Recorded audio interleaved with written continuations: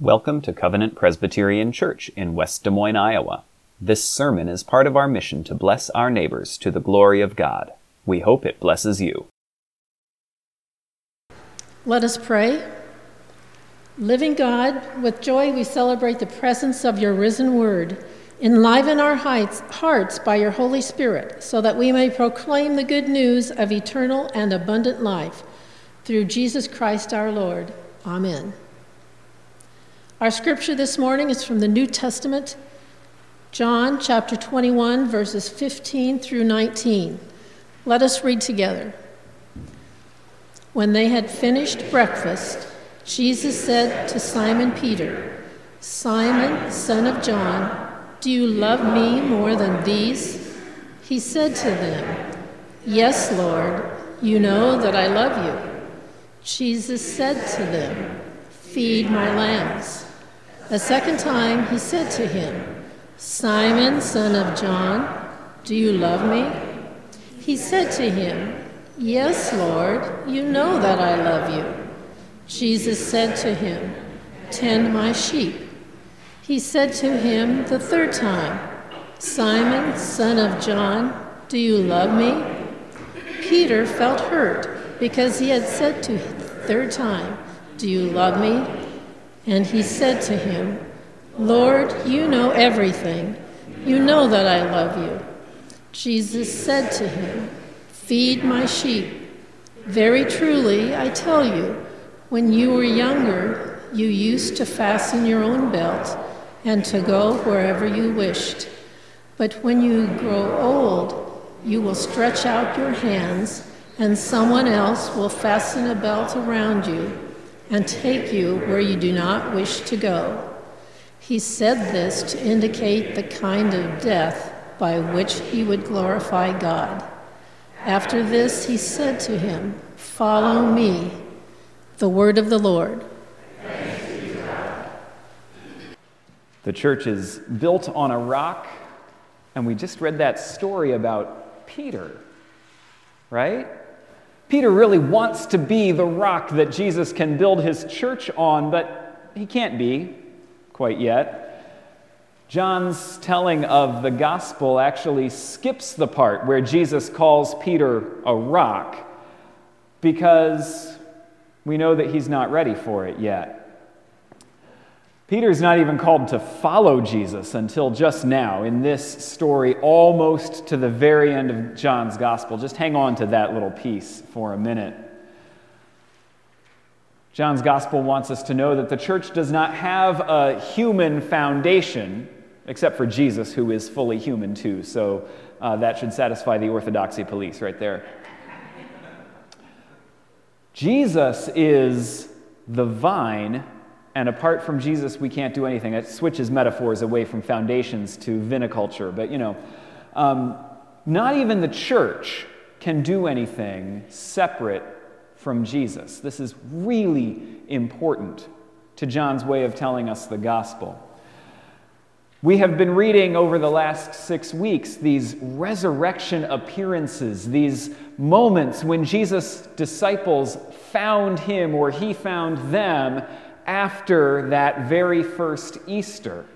And they have been about, again and again, the idea that nothing can separate us from Jesus and from God's life in the world. So human power can't separate us from Jesus. Our grief cannot separate us from Jesus. Human sinfulness cannot separate us from Jesus. Not physical death, and not even, as with Peter, our unreadiness. To be honest, I'm not ready to follow Jesus either. For one thing, I'm constantly worried about how other people perceive my faithfulness at any given moment. I'm really hungry to love and to serve others, but I want to do that in a way that lets me see myself as the good one. I want to serve my own self-image in addition to serving genuine love for others. That makes it hard for me to really learn from the people who are closest to Jesus.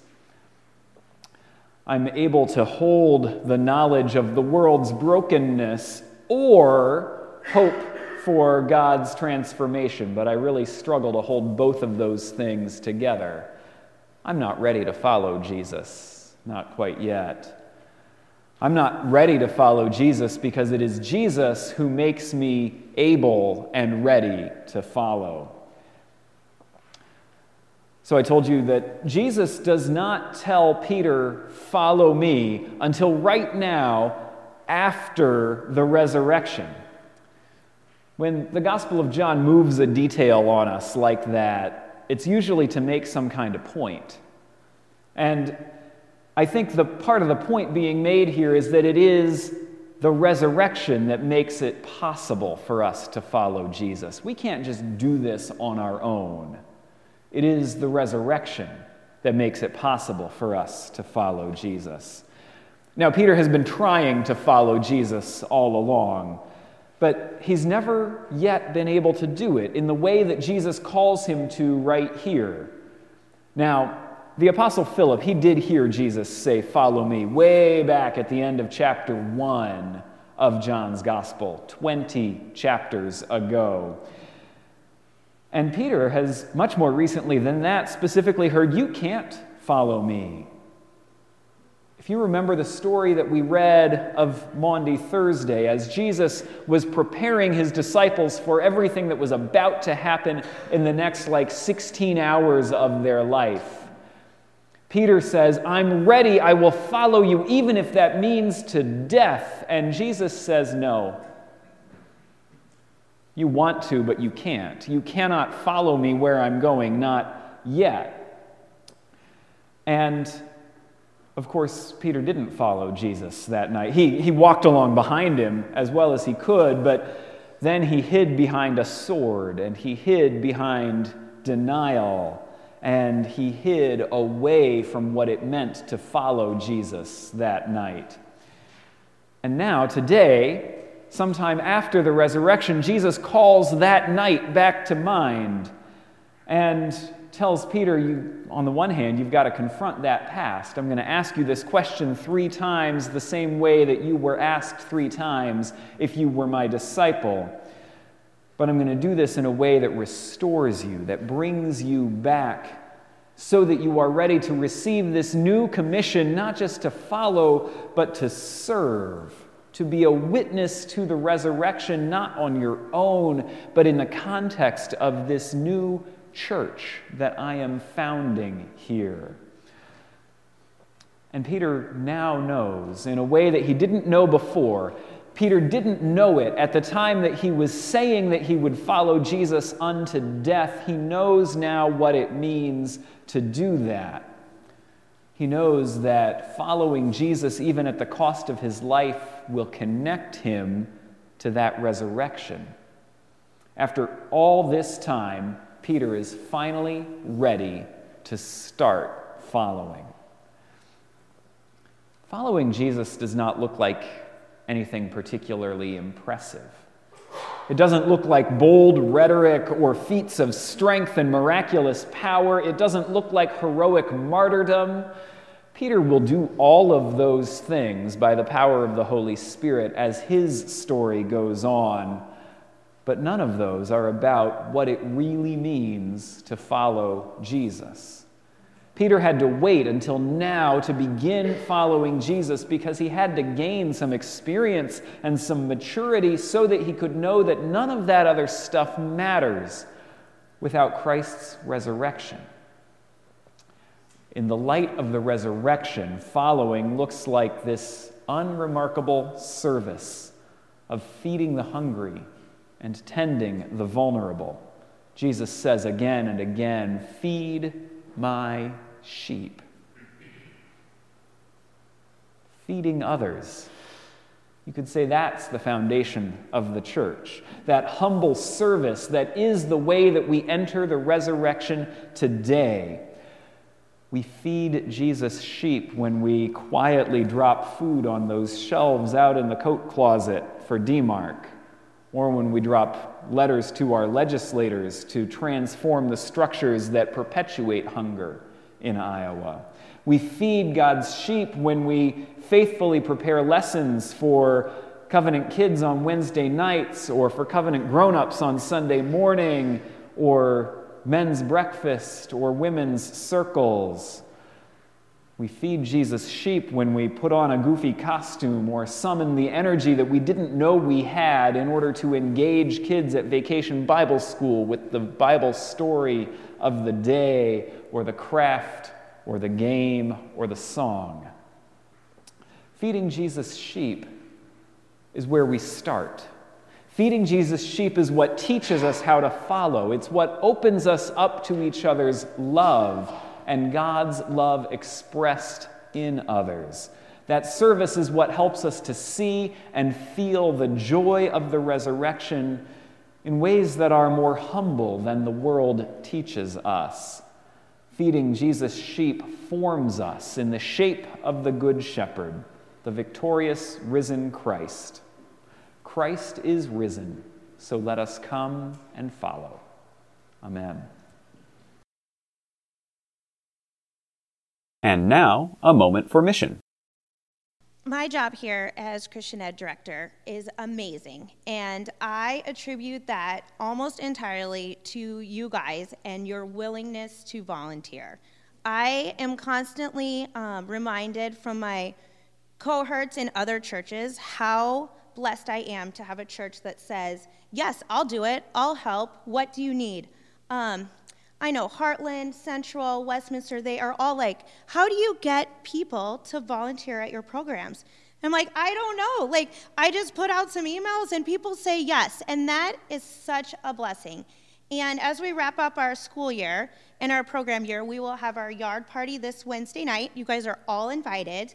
And we will just celebrate what a great year we've had for the kids, but also for the adults and the youth.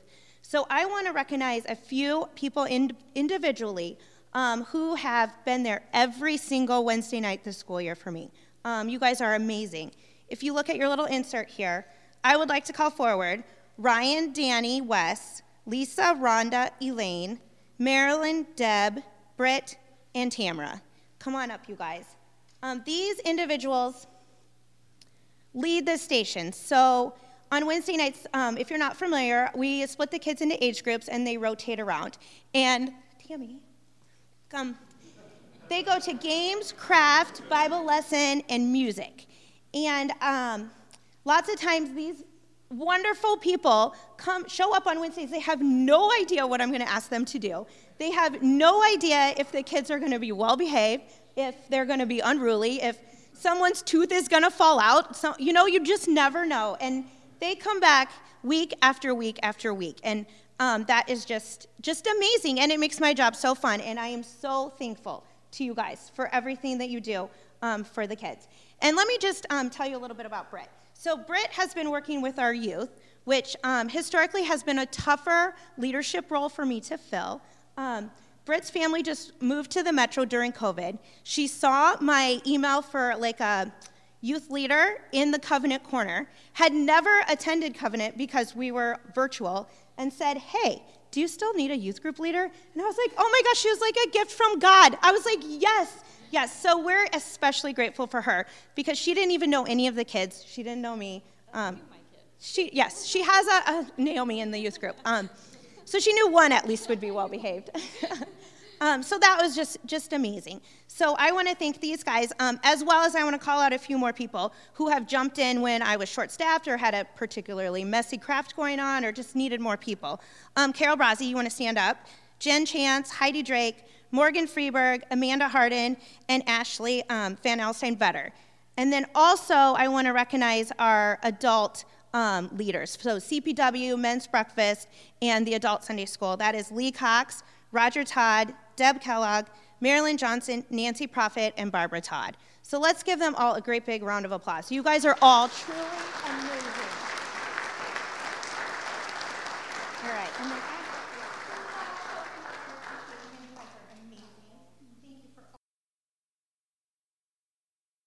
Thank you for listening. Learn more about our mission at wdmcovenant.org.